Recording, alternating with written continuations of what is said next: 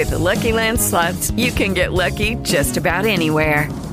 This is your captain speaking. We've got clear runway and the weather's fine, but we're just going to circle up here a while and get lucky. No, nothing like that. It's just these cash prizes add up quick. So I suggest you sit back, keep your tray table upright, and start getting lucky. Play for free at LuckyLandSlots.com. Are you feeling lucky? No purchase necessary. Void where prohibited by law. 18+ terms and conditions apply. See website for details. Hello, it is Ryan, and we could all use an extra bright spot in our day, couldn't we? Just to make up for things like sitting in traffic, doing the dishes, counting your steps, all the mundane stuff. That is why I'm such a big fan of Chumba Casino. Chumba Casino has all your favorite social casino-style games that you can play for free anytime, anywhere with daily bonuses. That should brighten your day a little. Actually, a lot. So sign up now at ChumbaCasino.com. That's ChumbaCasino.com. No purchase necessary. VGW Group. Void where prohibited by law. See terms and conditions. 18+. Here's Dele Alli. Here's Lucas Moura. Oh, they've done it! I cannot believe it! Lucas Moura with the last kick of the game. Oh, there it is.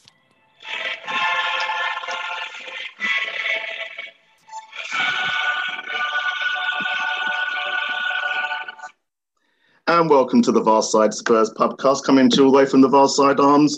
Joining me tonight for a celebratory drink and a chat, we have Mr. Brown. How you doing, sir? Terrible. Absolutely terrible. Yeah. We won't dwell on you then. Well, someone forced me to drink 17 litres of hazy IPA yesterday that I put on keg with 4 other people, cigars. The neighbours know all about who plays Wednesday, by the way, and removing flares from my ass. So, I mean, part of that sounds good, part of that sounds quite painful. I'm not sure I would have wanted to participate in all of the activities. No. That's why I sound like Barry White today, because a lot of singing, a lot of drinking. But I can't work out if that's a smile or a grimace now. And I realise why. That's right. Yeah, it's a lot of pain. Also joining us tonight, we're joined by Rich. How you doing, Rich? All right, mate. Yeah, I don't think that's a smile on Lee's face. I think that's the rictus grin of somebody that's desperately trying to hold his guts in the day after. Yeah. I did do a barbecue as well, so I think you might be right there, Steve. Yeah, all of that in one day. I mean, fucking hell, you were busy. Did you actually have time to watch the football with all that going on? There was a game on. Yeah, we'll don't worry, we'll cover the salient details for you just in case you missed anything. So we're also joined by Tom Mitchell. How are you doing, Sir Tom? I'm very well, Steve. Thank you for having me on. It's a pleasure. How you good weekend was it for you as well? Yeah, I'm probably feeling a bit healthier than Lee today because I actually did all my drinking on Saturday night and spent yesterday feeling pretty rough. Managed to raise myself for the game, but other than that, I'm kind of on day 2 of a hangover. The wife and I actually went at it pretty hard in the pub on Saturday night without planning to, and that's an unusual place to go at it, I must say. Each to their own. We're what the pubs are like where you are. Say, yeah, where we are out in Hampshire these days, it's a bit different out here. So day 2 of the kind of hangover you get when you're in your 40s, but a lot better than I was yesterday. But as I say, yesterday I had a lot to cheer me up otherwise, and kind of drag me out of that hangover rut for a good 2 hours or so and beyond. Actually, I couldn't stop grinning afterwards. Superb. Well, let's get into it then. Just the one game. Well, probably one of the big games to talk about because I'm sure we'll talk about the other game a little bit. But so last game of the season, playing against Norwich. Despite the pre-match sort of speculation around, outbursts of viral infections and all sorts of food poisoning and all sorts of malarkey and bollocks that were being spread by the likes of even Gary Lineker that was being taken in by all of this. We managed to field an unchanged team. Lee, were you actually surprised by that? 'Cause I don't think, there was all this crap that was being circulated in beforehand. No. I mean, I think quickly a lot of those rumours were put to bed, weren't they? And people had egg on their face. But the only slight change was that actually Kulusevski was fully fit to start, wasn't he? Because in the previous game he came on after about 70 minutes, but he came on from the beginning and looked fantastic. I mean, these days it's you don't really need to predict Conte, do you? We know what he's going to play. He plays a consistent team all the time. Yeah, I mean that's how it should be. That's pretty much how we like it, really. Play your best team unless you're unless you're forced to make changes. Tom, I'd ask you how your pre-match nerves were, but you're probably just feeling lucky to be awake. That's it. I managed to get rid of the nerves the night before, like you say. It's quite refreshing just seeing that kind of reliable team news without kind of very very few surprises these days, unless there's I think before the Arsenal game we had the Romero news quite late, but obviously that's something that couldn't be helped. But there's very few in the way of odd changes or like the manager. We used to, over the last couple of years, having a manager who likes to make a point or almost like tries to be controversial with some of his team selections, and it's just so refreshing now to have a consistent team that's playing in a very predictable but very effective way, where everyone seems to know their role. So another game, another predictable team lineup where everyone just did a job, and we got what we needed out of the match. 100%. And I mean, as I said we were going to talk about one and a bit of matches, and you looked at me a little bit like, what? But at the same time that Spurs announced their lineup, and and we're in a race, bearing in mind for top four. Although we held the cards at this point, but you then see Everton's lineup prior to the game, and they've dropped Pickford in goal. There's no Richarlison. Neither of them are even in the squad.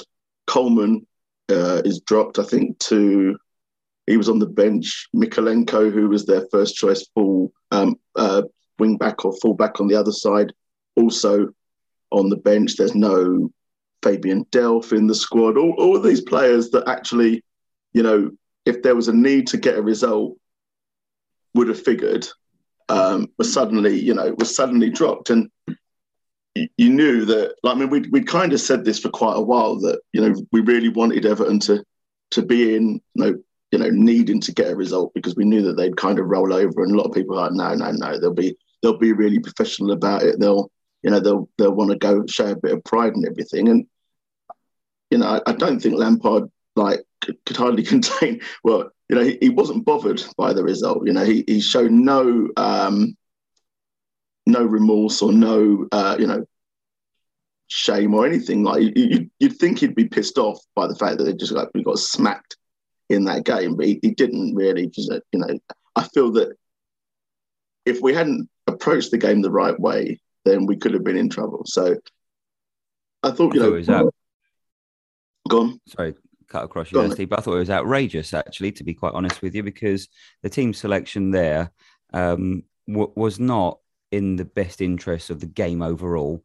What possible reason does he have to rest all of those players, apart from basically bending over for Arsenal in the hope that something might happen for us, and then he can be Mr. Popular with his ex-Chelsea mates? And Iwobi concedes a penalty. Yeah. Do me a favour. Yeah, that just stinks. I think at the end. Go on, Tom. Sorry. Sorry, I just said at the end, the way Lampard just kind of shrugged his shoulders and grinned about it. Can you imagine? Imagine Ferguson or any other kind of the modern great managers losing 5-1 in a game and not being absolutely furious about it. Yeah. He was just like, well, what are you going to do, kind of thing. Yeah. I wonder if, last game of the season, at least some of those players that were dropped are going to be sold. Didn't want to risk injury to any of them. The club may need the funds. They might need to move them on. That'd be the only non-conspiratorial reason I can think to drop any of them, but certainly not all of them. I have to admit, I wasn't surprised after the midweek game. You know, when they secured their status, and you saw that in the celebrations, I thought that's it. They're going to fucking roll over, and I expected this sort of thing to happen. You know, so it was no surprise.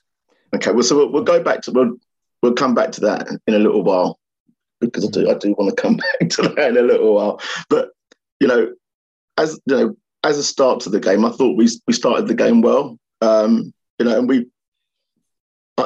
was kind of a little bit nervous in the build up to the game, certainly after seeing the Everton lineup, because it felt like then there was suddenly a little bit more pressure on us to ensure that we probably got the win, and we couldn't afford any mistakes now, knowing that there was no way that Arsenal were going to lose to that Everton side. So slight nerves, and then obviously I'm aware that the players and the manager and everything can't hear the commentary that we hear.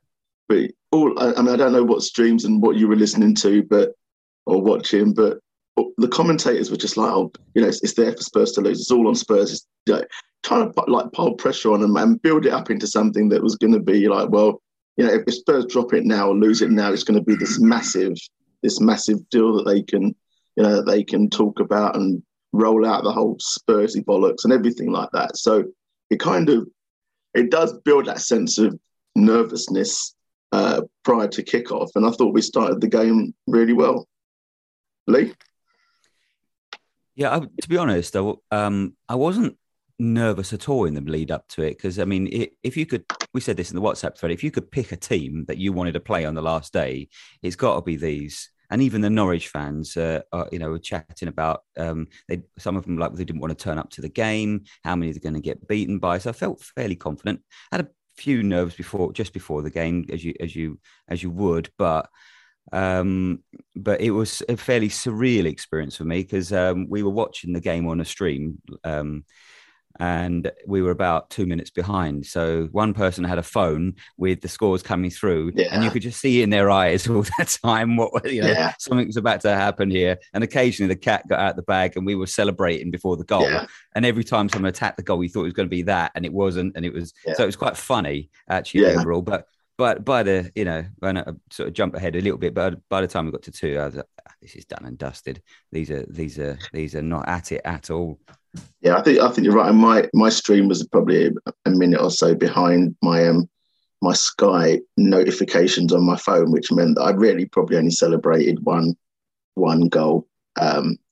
With the Lucky Land Slots, you can get lucky just about anywhere. This is your captain speaking. We've got clear runway and the weather's fine, but we're just going to circle up here a while and get lucky. No, nothing like that. It's just these cash prizes add up quick. So I suggest you sit back, keep your tray table upright, and start getting lucky. Play for free at LuckyLandSlots.com. Are you feeling lucky? No purchase necessary. Void where prohibited by law. 18+ terms and conditions apply. See website for details. In terms of how it went in, but really pleased, with the way the game went and how it was controlled. Tom, what can you remember of the game, Tom? Any nervous moments at all? Happy with the way we started the first goal and everything? Yeah, I mean, I was actually really nervous beforehand. I was feeling pretty chilled in the build up, throughout the week. I think after the Newcastle Arsenal game, when that game finished, you're there kind of thinking, that's it, we're in the Champions League. But then as the days pass, going up to the final day, all the permutations are going through my head about, oh God, what if we do mess it up? What if we do mess it up? I ended up convincing myself that we were going to mess it up. And I think it was it had to get to 3-0 for me to actually start relaxing and kind of enjoying the match. I had it on a stream, which was probably about a minute or 2 minutes behind. And whenever I do that, I just have to put my phone on do not disturb. I can't enjoy a game like knowing that I'm watching a chance form where we're not going to score because I know that I haven't had the notification kind of thing. And it's really funny because I think that's now the world we live in with streaming. And even like watching a game on Sky or Amazon, no one's watching it at exactly the same time like you used to when it was a kind of a analog TV signal. I remember back in the day, like watching an England game on Channel 5 once. and Jonathan Pierce was commentating, and it was back in his real like hyper shouty, aren't I a crazy commentator mode? And I remember being able to just kind of turn the volume down and then put on Radio 5, and it was exactly the same. It was totally synced. There was no kind of lag whatsoever. So you could have like Mike Ingham or Alan Green commentating on Radio 5 and have the picture on Channel 5 at the same time. Whereas now everyone is just experiencing it in a very slightly different time, whether it's like you're in the ground. It gets to the point now as well, like I'm sometimes in the ground watching Spurs and my phone will buzz and I'm like, we're about to score. Yeah, I've had that as well. It's so weird, but yeah. You get conditioned, don't you? Yeah. It's interesting. I mean, I don't know. I take your point, I think, Tom, but I don't know. Like we seem to like, because I think some of the other guys have got either better streams than me or faster internet connections or whatever. So on the WhatsApp group, they would put like a great goal or something like that, and I haven't seen it yet, and I'm still waiting a minute before that comes in. So I've had to turn the phone over and try and stop the vibration from the phone, because at least if you turn the phone over, you can't see anything, but you hear, it's just human nature when you hear a vibration, But anyway, so first it involves our two January signings really that are making an impact. So Bentancur, and I weirdly, I mean, I know he hasn't scored, but I thought it probably would have been easier for him to score than to lay that ball off to Kulusevski, because he kind of put it into an area where Kulusevski was kind of marked and under pressure to try and put it in, but he finished coolly and just like he would do really. And the assist was from Højbjerg, the pre-assist I should say, the through ball was from Højbjerg, who doesn't really get the kind of the acknowledgement for that, the ability to kind of play that pass, and he's done similar passes to that quite a lot. I'd say since January. I wouldn't give him credit for before that, but certainly since he's had someone alongside him that he's got a bit more confidence in. So, Rich, I mean, first goal goes in, and you think it's plain sailing from there. Did you watch it, by the way, or were you listening to it? Were you in a field somewhere? I've not asked you. I missed the first goal. I was out when the first goal went in, but I saw the rest of it. I got back into the house and onto a stream. So I think I saw it from about 20 minutes onwards, and yeah, I heard the first goal via Radio 5. They were sort of doing this, oh my God, there's tension at Anfield, and there's tension in Saudi Manchester, and there's somebody's scored in East Anglia. We don't really care about that, and so. But I mean, as I said last week, I wasn't bothered at all by this. I even said on the pod last week, if you remember, we're going to fucking murder them. I just knew we were, this is. I didn't lose a minute of sleep over this one. So yeah, when the first one went in, I just sort of went. At least I won't go on the WhatsApp group and have to put up with Andy going, my God, this is dreadful. We haven't scored 10 goals in the first 5 minutes. He'll like the honourable shout out. I'm sure he will. Yeah, He'll be like, who, me? I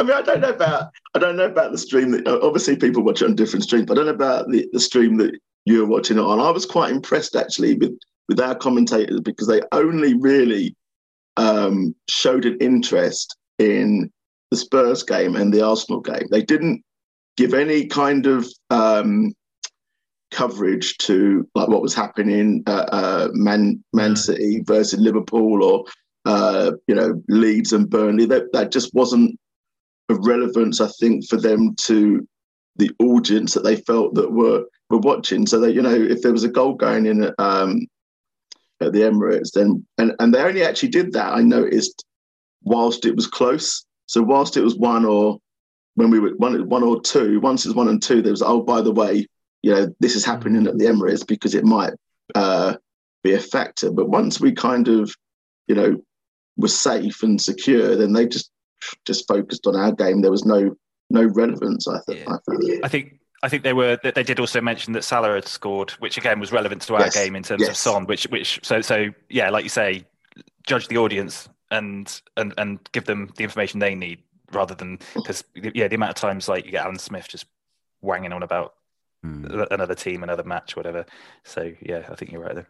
Quite a lot of these are American streams as well, aren't they? And Spurs are quite a big team out there, so I think they give us a little bit more status and kudos. But I don't know about you, but I maybe a bit of paranoia, but I barely heard a thing about this match and who had qualified for the Champions League on the radio this morning, or any other forum. There's not been much mention of it apart from Spurs fans.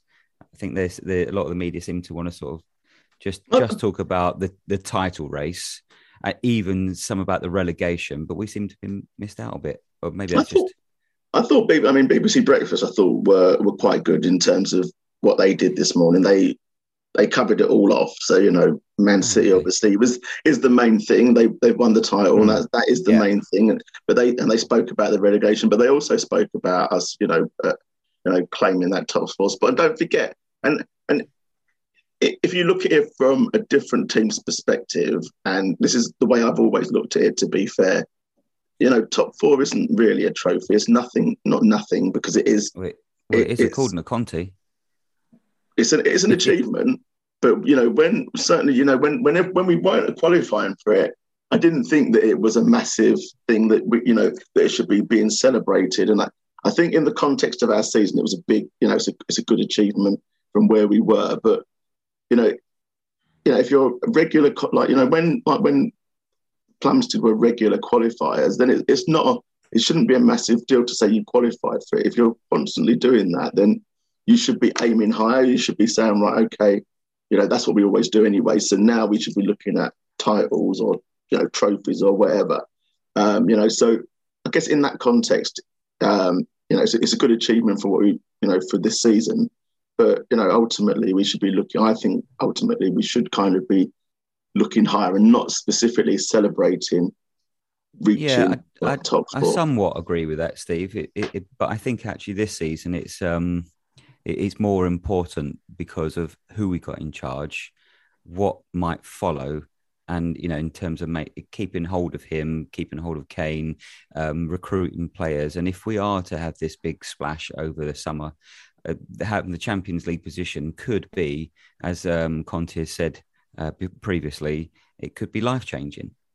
And I think that's why I think this one was particularly important, because to get across the line on this now, I think it massively sets us up.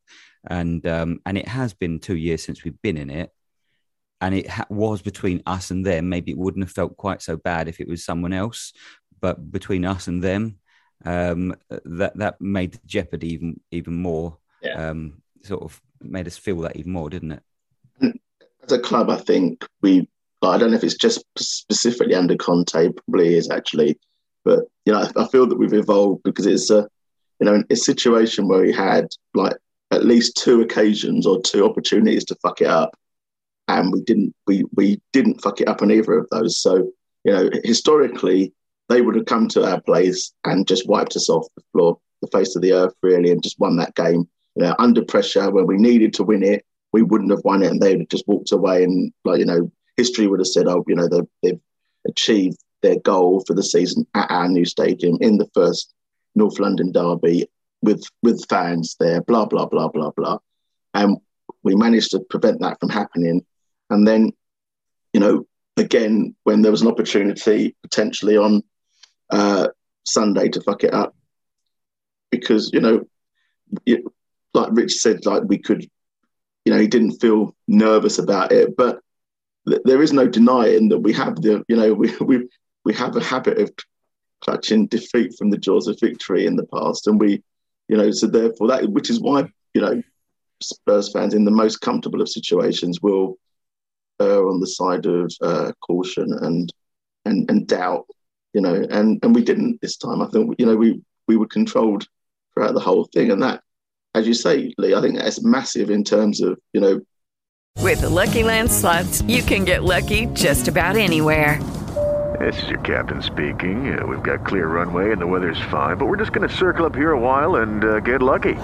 No, nothing like that. It's just these cash prizes add up quick. So I suggest you sit back, keep your tray table upright, and start getting lucky.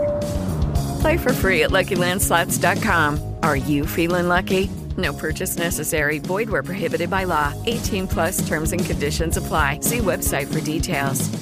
Judy was boring. Hello. Then Judy discovered ChumbaCasino.com. It's my little escape. Now Judy's the life of the party. Oh, baby, mama's bringing home the bacon. Whoa, take it easy, Judy. The Chumba life is for everybody. So go to ChumbaCasino.com and play over 100 casino-style games. Join today and play for free for your chance to redeem some serious prizes. ChumbaCasino.com. No purchase necessary. Void where prohibited by law. 18 plus terms and conditions apply. See website for details. Overall, in terms of changing the mindset and mentality, but also in terms of what it can set the club up to do. And hopefully this is, an opportunity that Levy grasps. We'll come back to the game in a minute, but I noticed after the game, there was a lot of people that were, a lot of people celebrating the fact that we won. But there were also a lot of people that were doing what Spurs fans do, and they can't just say like, "Yay, we won a game." It's like, "Yay, we won." Now, Levy better fucking back Conte. Fuck's sake! Like, if we don't take this opportunity, and there was just call him by his name. We all know you're talking about Andy. No, it wasn't actually. It was. I don't know. I actually didn't see the tweets, but there's a guy, Adam Powley, I think it is, and he tweeted like, "Can we not just not enjoy the moment? Just enjoy the moment. Enjoy the fact that we've won the game without having to be so down and negative." Top man, Adam. Yeah. To be fair, sorry, Steve, but on that front, but Eric Dyer actually said pretty much the same thing. I'm not sure if it was yesterday or this morning, but his tweet, I'm paraphrasing here, was along the lines of, like, we've done our bit, the manager's done his bit, now it's up to the club to take us forward. Yeah. So they're all, that's clearly the message that everyone is being primed for, isn't it? Yeah, 100%. But I don't think he didn't say like, he didn't kind of say like, like, don't fuck it up like we always do. Like, he just said like, this is an opportunity to go forward with it, which is what most people are thinking. As I said, that might have been quite late in the evening, or it might have been this morning, but it certainly wasn't like at 6:05. Yay! Now Levy, which is essentially what happened. So anyway, so back to the game, 2-0. Like Norwich, weirdly, like they're 1-0 down and are playing against a team that have got something to play for, and you think, you want to put on a show for your fans in the last game of the season, last home game, last game in the Premier League for at least 12 months. Let's say 12 months, because they might have that bounce back ability. And like, rather than just like play simple football, they start fucking about at the back and give the ball away, and present us with a goal. And like, again, Bentancur, he's there, and Kane gets his deserved goal, I think. And I think from there, you kind of, Tom, you said you were a bit nervous, but I think from there, I think you probably could have let out a bit of a sigh of relief and relax and enjoy the rest of the game. Definitely, because I think that was the point at which you were able to see that Krul wasn't going to be having one of his traditional blinders against Spurs. The fact he just, I don't know what he was thinking, to be honest. He just rolled it straight out. There was just seemed to be no. I mean, it was similar with the line that the Norwich defence played for the first goal as well. When Bentancur went through, the line was awful. The whole defence looked like they were just strangers throughout most of the match, to be honest. And there was no anticipation. There was no decent positioning going on there. And definitely that second goal. Because I think when we were 1-0 up, I think they actually had a chance that went just wide from. I can't remember who had the shot, but it was. That had my. That was from Dyer's misplaced pass, wasn't it? That's right. Yeah. And that had me feeling a bit hairy, but no. After that second goal, as I say, because as soon as I saw that Krul was playing beforehand, because it's been Brian Gunn's son lately, hasn't it, in goal, Angus? And I was just thinking, God, because I was sat right behind Tim Krul in that game against Newcastle, under AVB, where he just. Saved everything, didn't he? Everything and more, and I think he's had a couple more like that against us since. But as soon as we could tell he wasn't going to be having one of them, then that you say reduced the that. big... Sorry, Lee, before you come in, you say that, but do you think that he hones in on what is important? Because he didn't have that game against us, but he certainly looked like he was going to have that game against Son. So every time Son had a chance, he saved the first few chances, and you're thinking, "Fuck me!" Like Son isn't going to get his objectives in this game, And so I wonder if he kind of has a tunnel vision. This is what I'm going to do today. That was his. I wonder if that was his focus today. Like, I need to stop Son scoring, and that meant that he kind of wasn't as focused on the rest of the team. Sorry, Lee, I did interrupt you from coming in. I'll stop you from coming in. I think yesterday was karma for Krul. That's a bit of alliteration there. But yeah, I think it was because obviously he saved so many of our and done us over before. But yesterday he did have a couple of good saves, but it's not hyperbole to say that we could have had 8 yesterday. We were that much in control, and how did Kulusevski not score that one with an open goal? I mean, he seemed to sort of fall over himself, didn't he? And he just, whether he was in two minds about whether to take the pass to Son, square it for him for the goal, or take the shot himself. And in the end, it ended up with, I think he was trying to tame sort of knock towards goal that got cleared off the line. I think the problem was that he was trying to pass rather than actually being decisive and just trying to shoot. Because if he tried to shoot, then he would have probably checked back onto his left foot and then taken the shot. But because he thought, like, the objective at that point, we were 2-0 up, like everyone was like, the game's kind of won. Right now the objective is to try and get Son on the score sheet. And and then obviously a minute later he says, "Well, fuck," he says, "Fuck that! I'm making that mistake. I'm making that mistake again." Yeah. Checks inside and curls one into the top corner. But yeah, for me, definitely was trying to pass. And then I thought the commentators were particularly harsh. They were like, "Well, that's what you get for only having being one-footed and trying to play a pass where you're standing for." And I thought, "Fucking hell, that's a bit harsh." I mean, he's 21 or whatever it is. He's had a fucking great 5 months or whatever. You're digging him out for for that one mistake or whatever. But there you go. But his second goal was an absolute peach. And I don't know about you, but I thought it was kind of harsh him being dragged off having scored 2 goals. I thought it was kind of harsh because he came off fairly early, really. And I think, why are we taking him off? He's on a hat trick, But there you go. And then Mora comes on and makes a difference. I think certainly for Son. I think that Mora flick. That little Mora flick was unbelievable. I mean, I didn't notice it until I rewatched it today, and I thought, blimey, that was echoes of Ajax. The way it was so clever with his feet there. That was is that because you were 15 pints down or what? Because I mean, it was noticeable at the time. To be honest, like you're talking about all this commentary, I didn't hear any commentary. We were all busy singing, "Oh, what a night." I like watching Spurs at home is a very different experience for me than in the in the State. I don't want to be disturbed.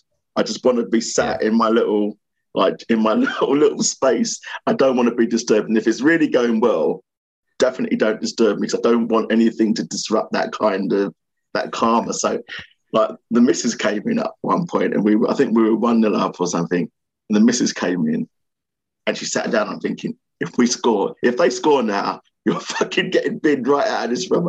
I'm going to tell you. I'm going to have to be straight. And she fucked off, and we scored again. And then she came in, sat down. We didn't score. And then she fucked off again, and we scored. And then she went, "I'm going to have to keep leaving because every time I leave, we score." I'm going, "Yes, thank you." You get the message. Steve's going back to Walbrook tonight. Charlie Babbitt of her bringing in, "Steve, I bought you a nice cup of tea and a sandwich." Fuck off, we're playing football. Oh man, pretty much like that. So anyway, Samora comes on and he sets up Sonny for the first goal. And he's like, yes, sweet. And as I say, like, I think, was it Rich who alluded to it, that that's the only time they mentioned Salah was when, he then scores, and I think, fuck, like, he needs another goal. So he got the second goal, didn't he? And then Salah scored. And I think, oh, fuck, he needs another goal.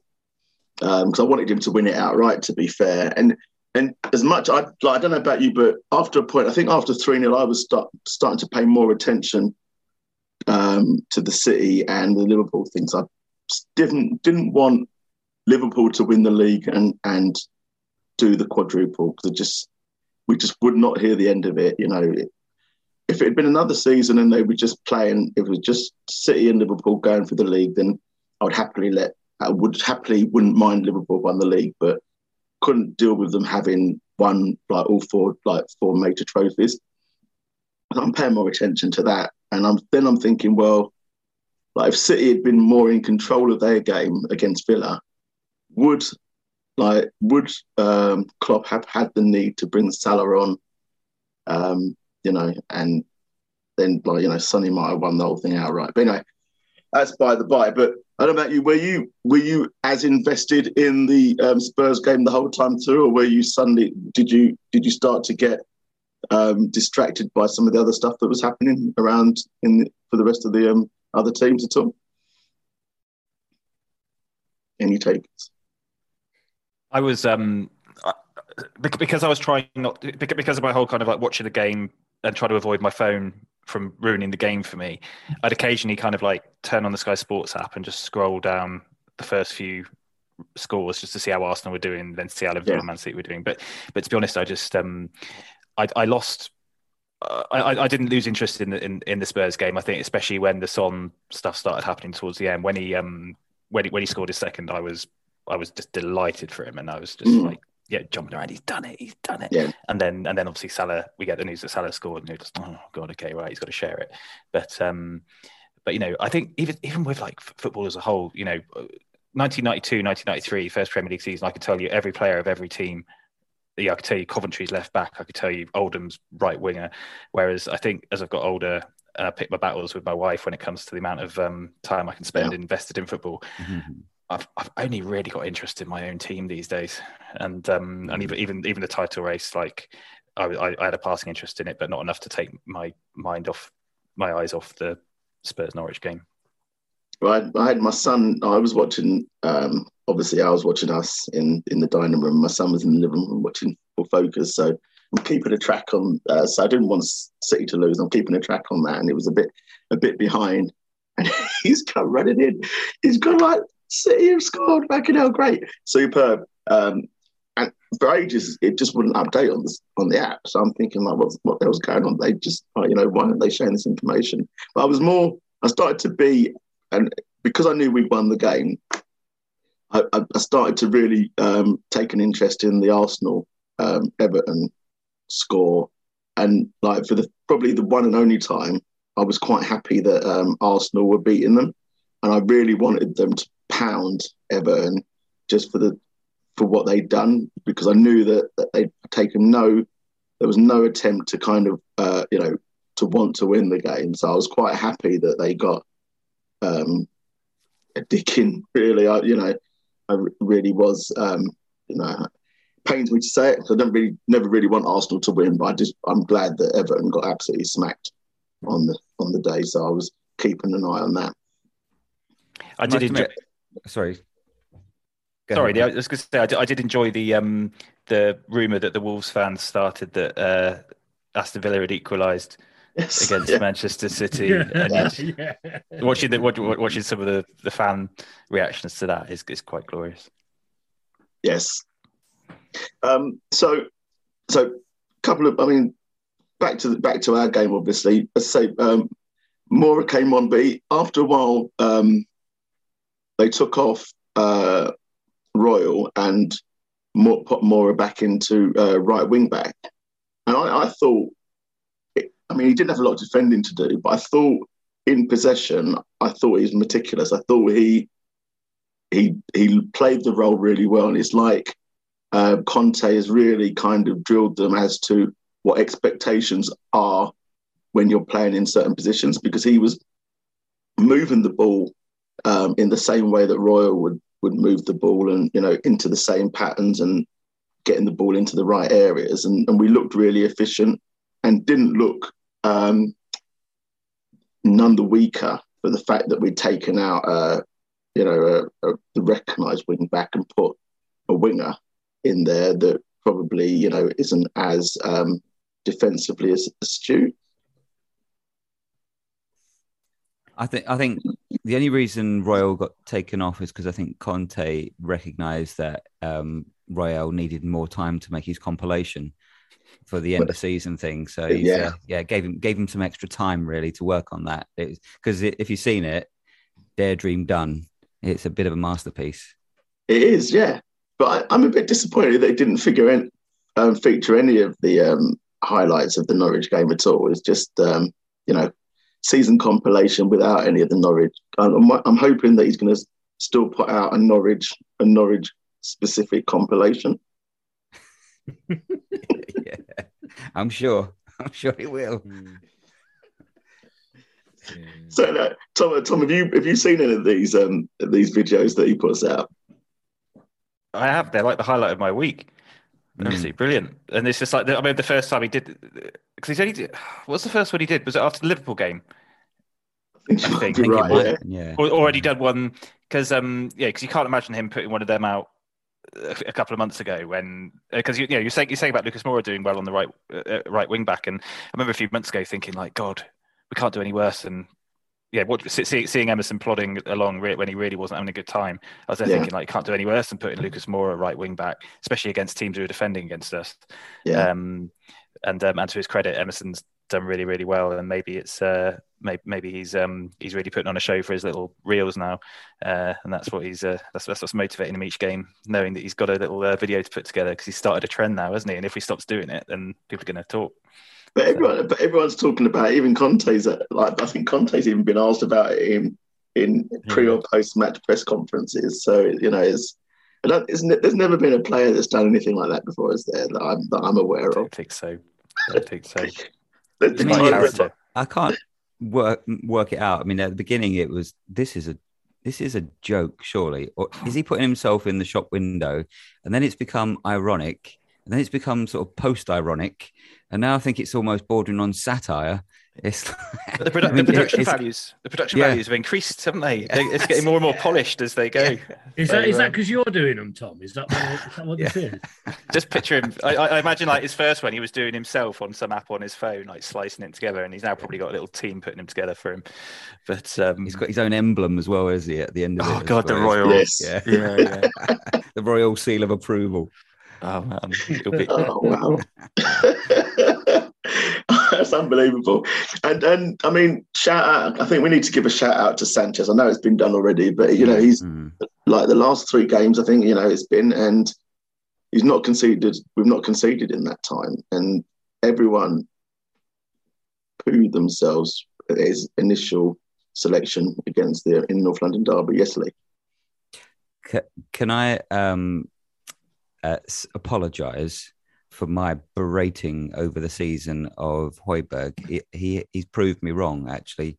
I think he's been really good and really effective in the last few months, and been an important part of the team. And I think I got it wrong on that chap. Rich wasn't impressed with you saying that. I was going to say, I don't think Rich agreed with your sentiment, because he decided that was the moment. Walked off in disgust. Walked off in absolute disgust. Where'd you go, Rich? It's all right, Rich. You can come back. He's no longer praising Højbjerg.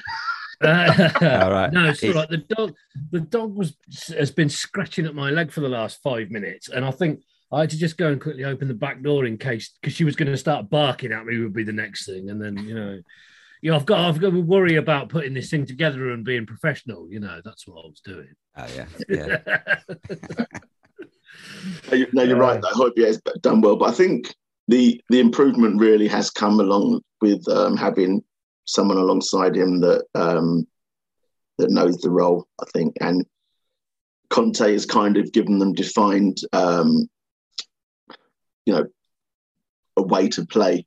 And that, I think that's helped, knowing what he has to do, knowing what his partner's expected to do, probably where to be at what times, given opportunities to push on up the pitch as well, be a little bit more involved. Sometimes I still think, I mean, maybe to take it to the very next level, that perhaps his shot selection or his pass selection isn't as good as it could be. But having said that, his all-round game is much better, much more solid. I like these little chips over that he does, which seems to sort of split defenses. I think, he's really been an important part of what we've been doing recently. I make you right. Okay, so we're back in the Champions League. Happy days. Have you been piling in on the Plumstead fans today? I work with several of them, and I very much have been. I've kept very, very quiet in the kind of football chat side of things, other than after the 3-0. I was relatively vocal the day after that, but since then I've just thought I'm just going to bide my time before I unleash any real mocking, and today it came. Yeah, I've been locked and loaded for days. I've been preparing stuff and things, and then I'm just let rip. To the point where this morning I've apologized to a few of my friends and saying, I'm sorry I was so obnoxious yesterday, but I was in such a good mood. You had to get it. I was working for an Arsenal fan last week, and for the last couple of weeks actually, and after the North London derby he was really not very happy at all, and that was when he found out that I was a Spurs fan, because it hadn't actually cropped up in conversation until the day after that game. And he was all a bit down in the dumps, and I sort of said, oh, you all right today, sort of thing, and he went, oh no, we got bloody hammered by bloody Spuds last night and all that, and I was your like, eyes lit up. Oh, you're one of them. But then I had to sort of keep stum, because it was quite a big bill that I presented him with on Friday of last week, and so I waited and bided my time, and then he paid me, and so as soon as the money went into the account this morning, I gave him a bit, which was quite nice. Fucked him twice. Well, I mean, I think I've been quite controlled. So I was talking to someone the other day after we'd won the North London derby, and he caught up with me, and he knows he's a Liverpool fan, but he knows I'm a Spurs fan, and he was like, you must be loving it at the moment, reveling. I said, well, no, nothing's done at the moment, and I always find that if you run your mouth off, and it always comes back to bite you. So I choose not to. And then he messaged me. I think it's like he must have messaged me on Facebook about 6:05 last night. Steve, are you going to go for it now? You must be happy now. And I was like, no, mate, no. I think I'm more the sort of person that when I see an Arsenal fan, then I'll have a go. And my brother's an Arsenal fan, and I haven't contacted him yet, so I will do some point in the next week just to say hello. It is Ryan here, and I have a question for you. What do you do when you win? Like, are you a fist pumper, a woohooer, a hand clapper, a high fiver? I kind of like the high five, but if you want to hone in on those winning moves, check out Chumba Casino. At ChumbaCasino.com, choose from hundreds of social casino-style games for your chance to redeem serious cash prizes. There are new game releases weekly, plus free daily bonuses, so don't wait. Start having the most fun ever at ChumbaCasino.com. No purchase necessary. VGW. Void where prohibited by law. See terms and conditions. 18+. Remind him that that I'm still about, and that there's a reason that we're not very close. I admire people that have the brass neck to just give it out. I'm very much the same. I always think, that's going to bite me on the arse if I do, and it always makes me think of a good friend of mine, Simon Von Seals, who. I remember we went to the Wolves game together when Jose had not long been in charge, and he was fucking giving it, and I said to him, God, and he said, well, what's the point in coming to football if you can't do it? I fucking love it, and we were right by all the Wolves fans, and they were giving it him back, and he was having the time of his life, I was thinking, I just, I don't have it in me to be that sort of like, because I know that, they're going to score and all them guys are going to go, you wanker, and I'm like, but he loves it. He absolutely soaks it up. I mean, I don't mind that in the game. I remember when in the that FA Cup game that we lost to Norwich, and we were sat by the away fans, and like it was great. The banter between the two fans was really good, and in the penalty shootout and everything, we were giving it.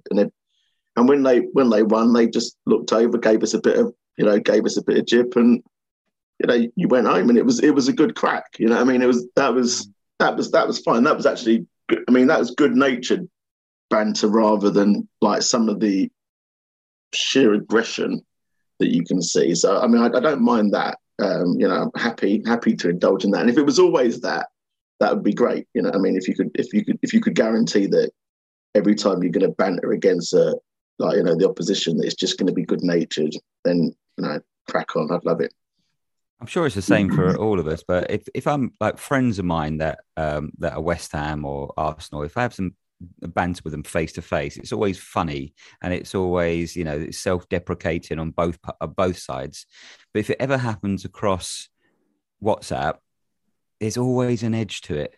It never quite translates, and it's never ever quite read. No matter how many laughy face emojis or whatever you want to put on there, it doesn't quite hit the spot like the nuance, that you would get from voice and face expressions, and like there's not non-threatening posture and all this kind of stuff. It's just totally different. I think you probably have to know the person very, very well for it to for them to know you and know exactly how you would be trying to put that across and not take it the wrong way. I think it's a lot harder. Like you say, go on, Lee. I've frozen. Did I freeze? Yeah. Yeah, I think my internet's been dropping out. Yeah, I was just saying how wonderful my sense of humour is as well. So as you well know, Steve. That's why you froze, because I don't think your internet could take it. I don't think the world could take it. Fake news, mate. Fake news. Yeah, that's it. The internet filter kicked in and said, "No, mate, you're not having this." Talking of fake news, there's a great account, and like it's one of the accounts out there that poses another account, and it's that Hotspur related account that's Hotspur Relaled or whatever, and it always comes out with some real beauties every so often. And it came out with one last night about Harry Kane, saying that he can't wait to play on Wednesdays whilst the other lot play on a Thursday, and attributed the quote like as being as sourced from DAZN or DAZN, and that has gone all over the place. I've seen that like being like broadcast and tweeted and retweeted and pushed out in all sorts of media outlets. So I just news stories quoting it. Sorry, yeah, like exactly. News stories using it as a source. Exactly. I mean, how dangerous is like this? Fake news that this guy. I mean, I know the actual tweet had got like about, when I last checked, it had over 9,000 likes. And I don't know, 300, I think like maybe over 300 retweets. But this has been tweeted as a genuine thing that people have thought that this is actually genuine. Just it's you give it a fortnight once it's been around Twitter twice, and it will be attributed to fucking Mark Twain anyway. I think it's just the world we live in, because everyone wants to be the first for something, so nobody's got the time to fact check anymore. So they just end up trying to get out there with the quickest bit of information, even if it's not true. It doesn't really matter, to be honest. That's, I think, quite the way of the social media world these days. Definitely. I mean, I just wonder how this person is thinking. He or she must absolutely be loving the fact that this this totally made up fact is now all over the place, and they're I don't know. Anyway, so on other news. Are we all Amazon Prime subscribers?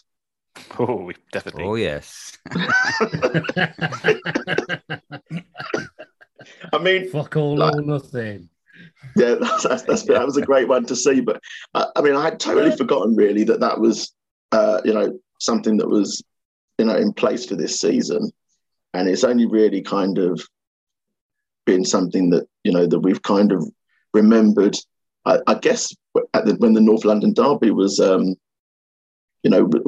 was going to become so pivotal, and all of a sudden it was like, oh, great, this could be their major feature for their All or Nothing series, and so it was great to dump on that and to totally ensure that their All or Nothing series is ruined. And I'm pretty sure that there'll be more Spurs fans watching that than there will be Arsenal fans this season. I think I'm going to watch probably the last episode. Last episode or two, I was going to say. Because the rest will be like just basically a sickening propaganda piece, won't it? Did any of you watch the Man City one? Yes. Yeah. Did you not come up? Yeah, I watched 2 or 3 episodes of it, and they all just came across as fucking children. Like, I don't know what it was. I'm not sort of saying that our players are, and ours demonstrated that we were sort of intellectual powerhouses. Our academic players. Yeah. But I watched the Man City one after I finished watching our one, or watched some of it, and their players they just came across like they were juveniles. And actually, I couldn't watch it after a couple of. I just thought, you people are fucking idiots, and literally, and also the way that it was so obvious that it was like, hi, I'm from the Emirati organization, and here is our latest PR exercise fronted by Pep Guardiola. And it was all, and I just think the Woolwich one's going to be exactly the same, isn't it? Just with Cronkies. Yeah. It came across as very staged. And as you say, I mean, I didn't particularly think that they were thick because, very few footballers are above a certain level, I think, in terms of intelligence. Well, so, I mean, it's not that. They just seemed, not that they were stupid, but just juvenile. I don't know. Kyle Walker in particular came across like a fucking idiot. I don't know. It was just my feeling from it. But I think that's not specific to City. I think that's just him as a person, and he found his right setting. He found the right environment for him, possibly. So the right kindergarten. Yes. It all sounds very much like our WhatsApp thread, if you ask me. Yeah, but the difference was on the Man City All or Nothing, there was nobody making dad jokes, Lee. Ah, yeah, that's true. Yeah, well, that's exactly what they were missing. Yeah. I'm looking for, on the subject of the Arsenal one, I'm looking forward, and I hope the internet isn't going to let me down, to a lot of Arteta All or Nothing Lego movie mashups, because there's huge potential for some enormous comedy value in that, isn't there? The memeage is going to be never ending, I'm sure. Yeah. Cannot wait. I think my favorite meme related stuff from the last couple of weeks has been this sad face filter on Snapchat, which has been used on Arteta in just about every picture I've seen him in over the last couple of weeks. Yeah. Yeah, very good. Most people still have Snapchat. Something to look forward to. So, Lee, you had a couple of points that you wanted to raise, I think. Yeah, a few. See what you think of these. I just wanted to sort of see what you thought of the season overall. I mean, I'm just sort of thinking back on it, and it's quite a bizarre season in many ways, isn't it? It's like we've really had an absolutely embarrassing search for a manager at the very beginning, which was ended up totally getting the wrong man. Then we had 0 shots on target for ages, and that was awful. Fans up in revolt and booing all the time, and then we got Conte in, and then we got thrown out the conference, and to go through all that now to be on cloud 9 in the Champions League. How impressive a job do you think that Conte's done? Do you think this is just par, or do you think he's done an exceptional job? For any of you, really? Well, I sort of come in on that, and I want to just sort of add something to the outsiders' impression of what we've done. And I know this, I'm going to sort of say something that doesn't represent a neutral's viewpoint of our season, but I mean, I think we've had an astonishing season, really, considering where we were in November. I mean, you sort of throw into it, it's easy to sort of brush over how difficult that early Conti period was as well. Do you remember the press conference when he came Burnley. out? Was it Burnley? Maybe I'm not the right man for the job. Maybe I can't do this, and all that.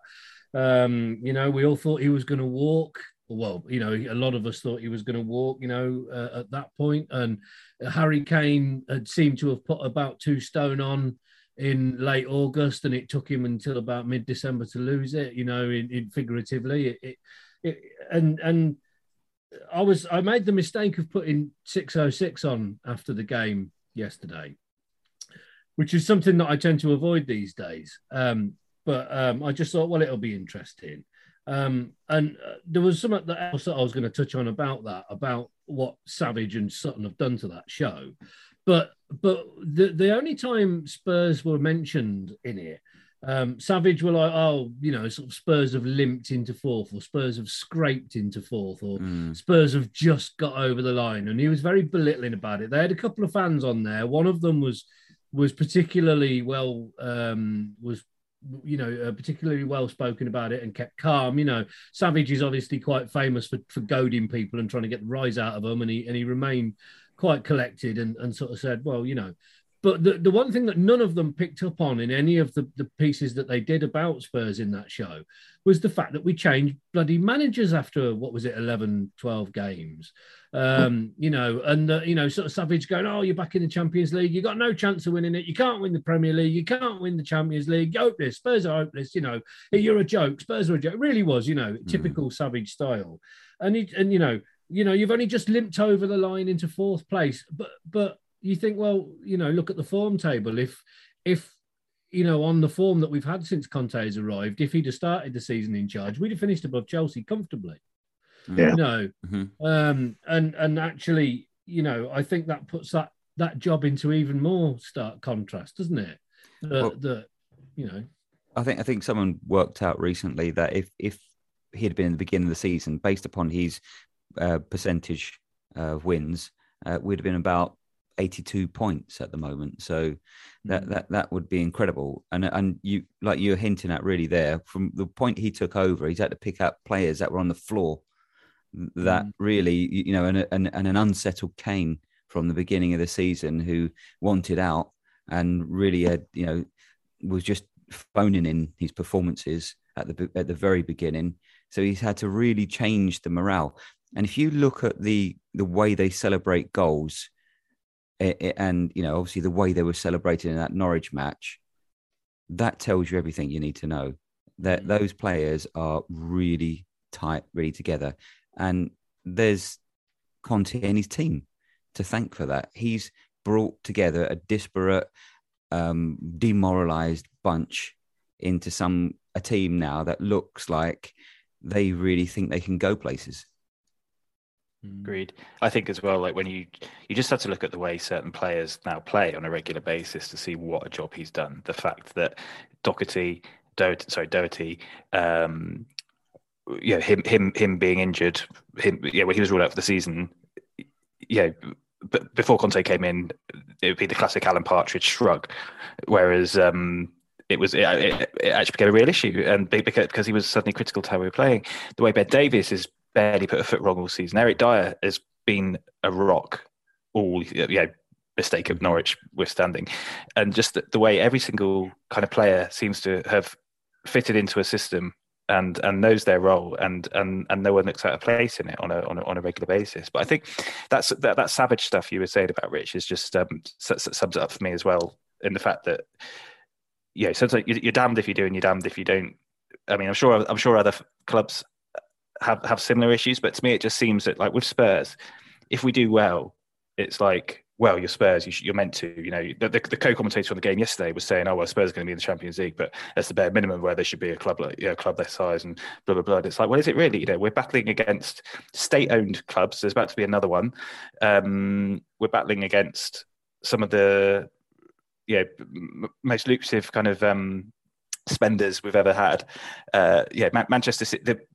I don't care what anyone says. The growth of Manchester City has probably deprived us of trophies. It's certainly deprived Liverpool of trophies. That they have come and taken a huge piece of the pie, the potential winnable pie, thanks to the investment they've had.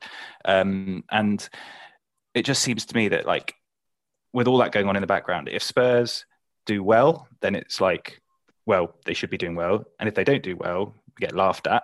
Or if we do really well, but we don't quite don't cross the line at the end, then we get mocked for not crossing the line. Coming coming third in a 2-horse race or whatever, or we put the pressure on for 2 seasons, or whatever. It's actually we played bloody well for those 2 seasons and way above expectation, but you get mocked for not finishing the job, so to speak. And I try not to let it bother me, but pundits like Savage, and I don't want to mention people like Jason Cundy, but it's just lazy, and it's like when you compare it to the pundits that we grew up watching, Satan Greavesy, even Trevor Brookin as a co-commentator, people like that. It's just it's a different world now compared to the absolute shock value that they're trying to get. But I think that's the key, isn't it? That last bit there, Tom, is what you've hit the nail on the head. It's no longer about considered opinion. It's more about can we be controversial? Can we have shock value?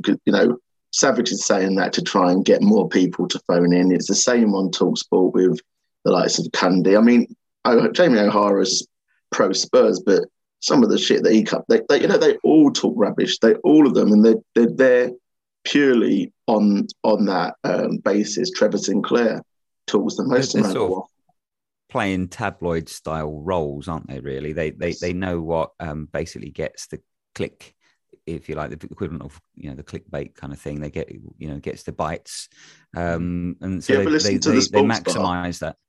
Do you ever listen to the sports bar on the way home from a game? No. That's the only time I ever listen to TalkSport, and that'll only be when we've won a game, because it's kind of marginally bearable. But you've got O'Hara and Cundy, and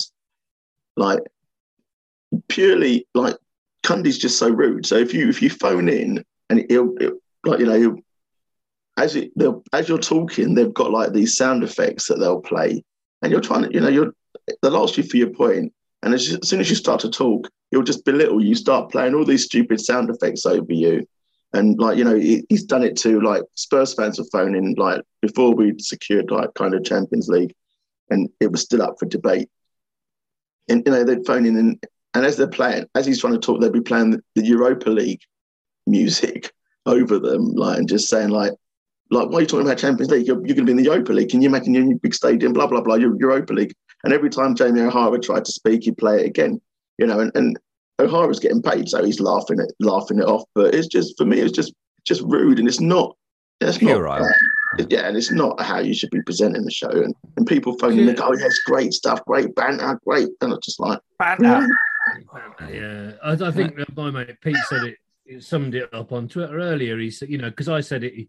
I used to listen to 606 religiously when it was Danny Baker, who is a man with his own faults. I'll put my hand up. I'm not saying that he's some sort of modicum of virtue when it comes to presenters, but the culture of the show used to be quite different then. And you used to have, they always used to have that element of going, you wanted people to tell the stories about going to games and, and who have they gone with and, celebrate the designated driver and all that sort of stuff, and all of that's gone, and it's only gone in the last couple of years, hasn't it? There's no fun in any of it.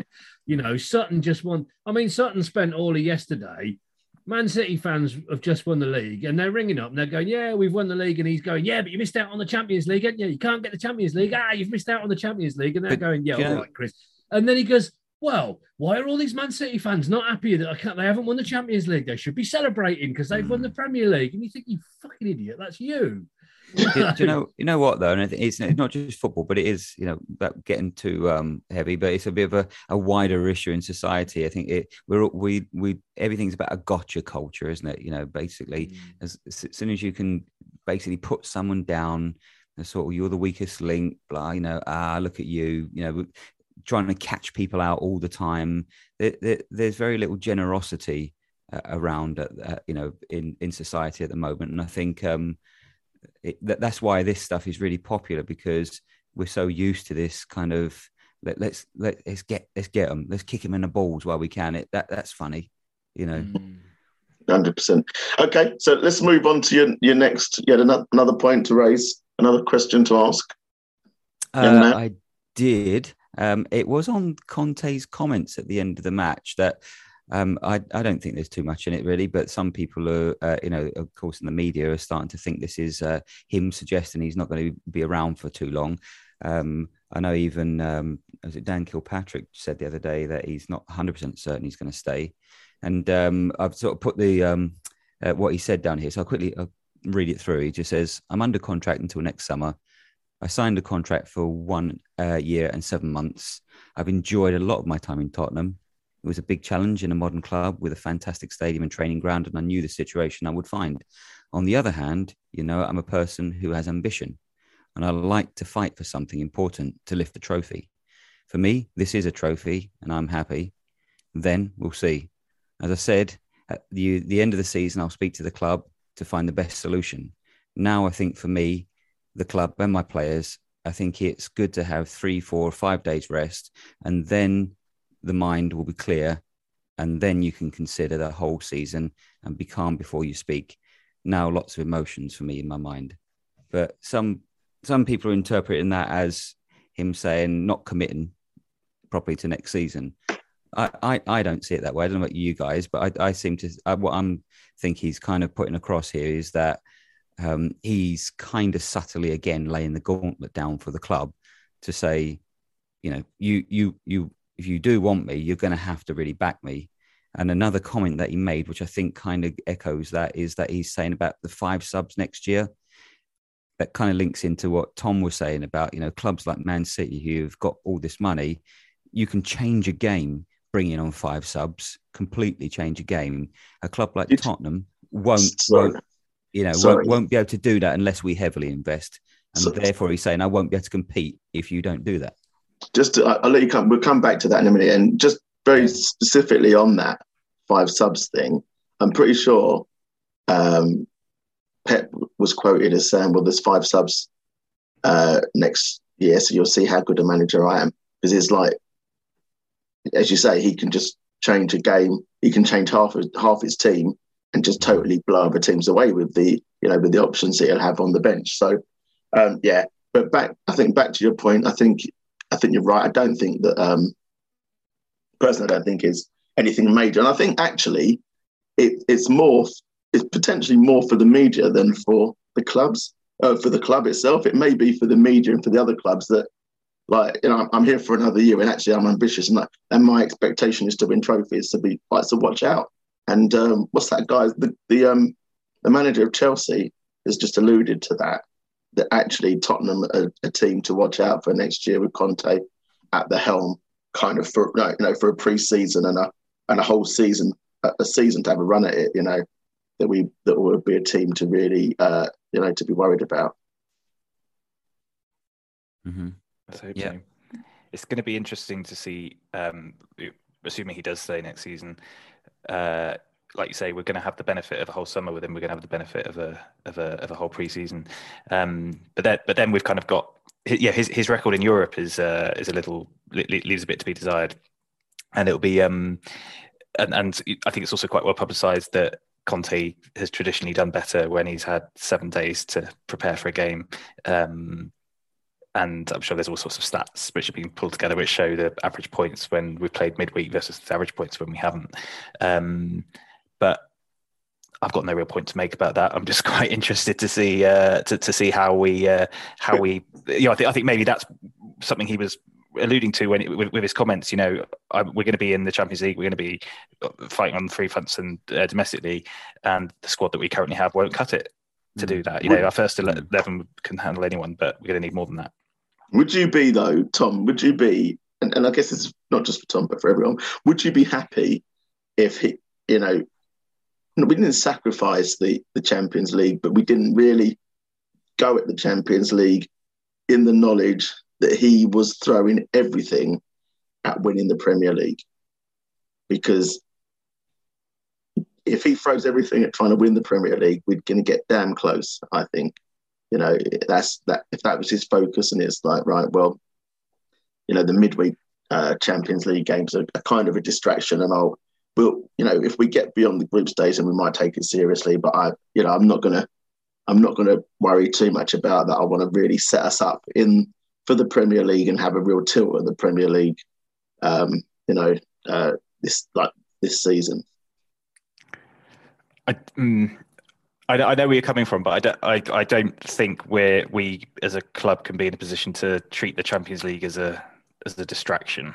I think success breeds success, and if you've got a big enough squad that can handle the demands of Champions League and Premier League, then I'd like to be seeing us going hell for leather at both. I totally take your point, and I think when he won the league with Chelsea in his first season, they weren't in Europe. I think they'd finished like 9th or something the season before. And they went on that incredible run, and then it was his second season was a bit more of a disappointing one when they were fighting on more fronts. But he's had that experience now, so I think if I'm going to watch Spurs on a Wednesday night in the Champions League, I'm going to be wanting to see us properly going for it. Can I give us some hopeful optimism? The old saying that games are won by strikers, but titles are won by defences. How many goals do you think we've conceded in the last 11 games? Like 5, isn't it? Yeah, 5. Yeah. Yeah.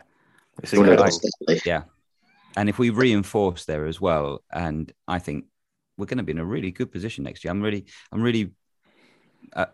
deluded. I don't think you are. I think we'll have a right good go at it next year. I really do. Can I just add something about the Champions League as well, Steve? Yeah.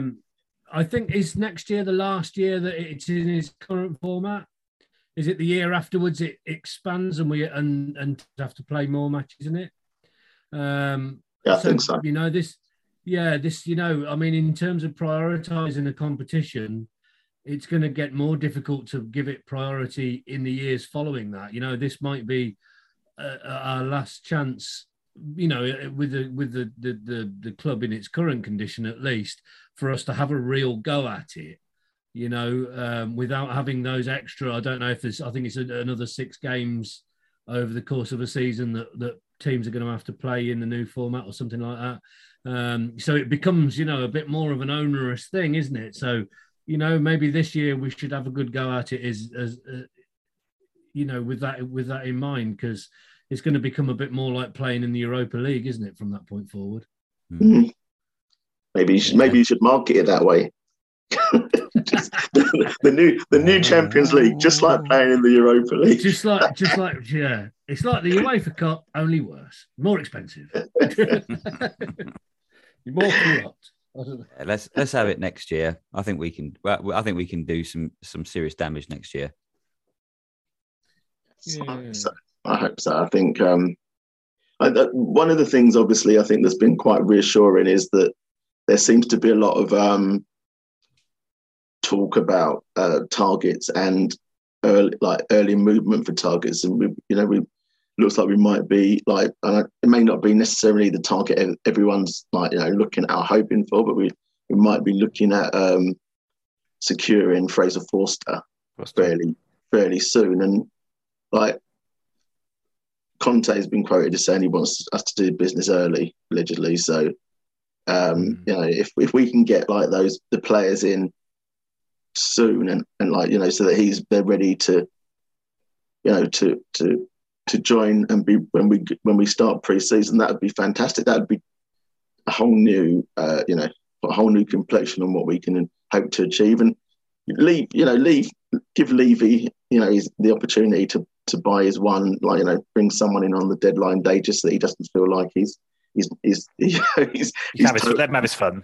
Let him still do that, but get the majority of the business done early, ship out the people that we need to ship out, and bring in the people that we need to bring in, and really let him like Conte mould the squad and let him know that we are serious. And I think that's what really, and I see someone put that on Twitter, that really kind of is indicative of really backing the manager. You know, it's not about like, well, we're giving you 300 million to spend, but, you know, 200 million of that was in the last week of the transfer window. It's about getting the squad right, I think, and giving the manager the best opportunity to, you know, to be a success for the club and build success for the club. So it's exciting.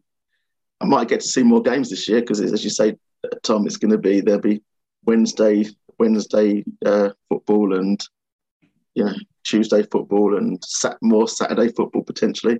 Might get to see the odd game or two. So all very exciting. Looking forward to that. But the wife wasn't so happy when I said, "Oh yeah, more Saturday football! Yay!" I'm sure secretly she's like, "Oh, great." Yeah, I've got to give a big shout out to my wife actually because she lets me keep my season ticket. You know, I've got two children, 8 and 5, and I'm still swanning off every other weekend. And yeah, so I'll publicly put that on record. Thank you, Kerry. Thank fucking God he's out the house again. A bit of peace and quiet. Peace and quiet with an 8 and 5-year-old, which I don't think so, isn't it? You tell I haven't got any kids, can't you? Yeah. It's literally not possible. Anyway, we've been going on for quite a while. So Tom, just quickly before we wrap up, you've been doing the podcasting with Stevie P. So how did you get into that and how's it going? So I used to live in Enfield, and I lived just around the corner from Mickey Hazard, who's become a very good friend over the last few years, and essentially through working with Mickey on some of his events, and just I've kind of found myself getting to know a lot of these 80s guys very, very well now, and they're just they're such a great bunch. They're also still so close. You can see why they were a successful team. You know, they're thick as thieves today, let alone when they were playing. I just got to know Steve through that really, and then it was near the beginning of the first lockdown, I think, and he asked if I could help with some of his he started kind of just recording a very basic podcast which he put on Facebook, and it was just a kind of just him talking into his phone really, and then putting it up as an audio file on Facebook, and yes, I started getting involved with him there. Began just by kind of producing it for him, but I now kind of have a good chat with him every week or two, and we get his old teammates on the podcast quite regularly. Peter Taylor, Graham Souness, who we played in the youth team with at Spurs back in the day. Tony Galvin's been on a couple of times. Speaking about footballers not being that intelligent, Tony Galvin is one of the smartest, funniest guys you'll ever meet. He is just absolutely hilarious and very clever with it. And now the podcast's grown and grown. It's not doing like massive numbers. I think there's already a lot of podcasts out there. People have kind of got the podcast they listen to each week, and it's quite hard to add another one to that roster, if you like. But I think he's a very interesting guy. He's very you can see why the players respected him so much back in the day. He's all about respect. He's all about two-way respect, and he knows football like no one else I've spoken to. So I feel very privileged to be able to sit on a Zoom call with him like this every week or two, and just talk about the most recent game. He'll chat about his kind of memories of playing against the team that we've got coming up. There's one of his old friends, Howard, is on the podcast as well, who kind of talks about games from he's like closer to Steve's age, so he kind of talks about games from a fan's perspective of having grown up in the 60s watching that team, whereas I kind of throw in my slightly younger viewpoint on things. But no, it's a really I enjoy it very much, and would definitely encourage people who haven't heard it to give it a listen, because as I say, Steve's he's I think he never fell out of love with Spurs, but I think the Alan Sugar period burnt him quite badly. Yeah. And he certainly, I think he regrets going back to Spurs at that time.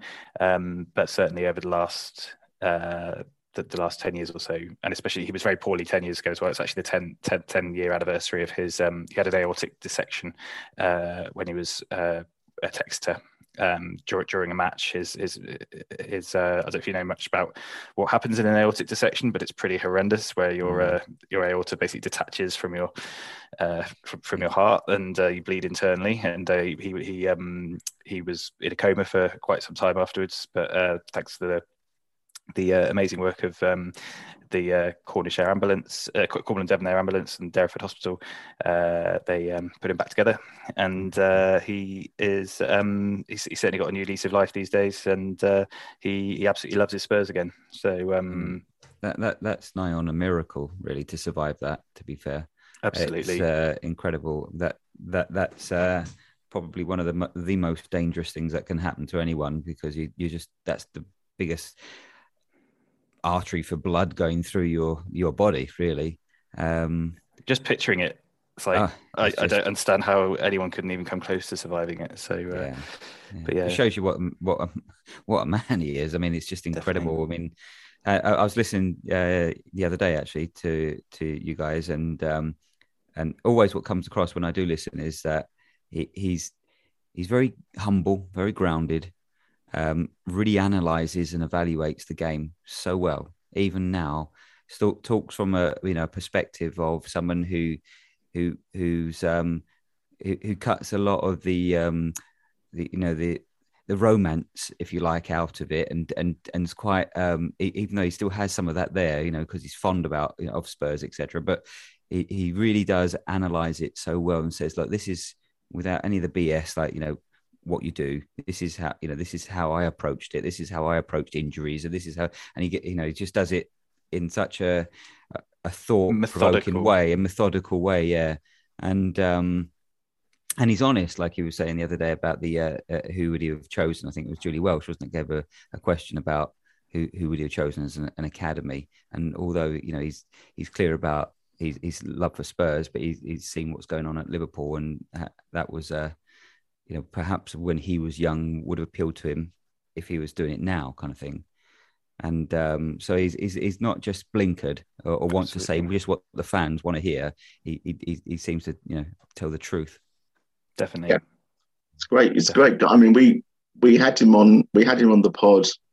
I can't remember, probably a couple of years. Certainly, I think before he started his podcast, actually, and it was You probably gave him the bug. You probably enjoyed it so much. Well, I think so. We hope so. And yeah, it was an amazing experience, really. And he's very, very honest, very down to earth. Encyclopedic, isn't he? Yeah. Spoke his mind. So. Yeah, no, he's a great guy. He joined. He was kind enough to join me for my 40th a few weeks ago as well. So, and then we held it at the football club near where I live, and he was, I think he went off to the loo at one point, and then he disappeared for half an hour because he'd got accosted by the people in the main part of the football club, like Steve Berryman, bloody hell. And then I was on the train on the way up to the. I think it was the Leicester game a few weeks ago, and there were these. I sat near some West Ham fans who'd got on near me, and they were like, "Oh, bloody you!" But yeah, friendly banter, and one of them was going, "Actually, Steve Perryman used to play for you guys, didn't he? We saw him at the football club the other day, didn't we? He was down there for some bloke's birthday or something." And I was like. Yeah, that would be me, but by all accounts, he was really because he doesn't dislike West Ham. He doesn't he's got time for everyone, really, and I think he had plenty of time for these guys who and he would just spoke to them about football in general. They happen to be West Ham fans. He happens to be an ex-Tottenham player, but they just enjoy talking about football, and I think they had quite a lot of respect for him. Excellent. So Tom, very quick plug for the pod. What's the pod name? People want to listen to it. So it's quite a complicated one. It's called the Steve Perryman Podcast, but you can find it on YouTube, all the usual channels, and he puts it on his Facebook page as well. And if you comment on if you leave him a comment on Facebook in particular, he'll always get back to you. Excellent. That's a great name. I mean, I don't know what. Yeah, we hired. To think of that. Yeah, we hired an agency to. Did you get the same Rishi Sunak? Rishi Sunak. Yeah. I paid $5 million. Wow, cheap stuff, man. Yeah.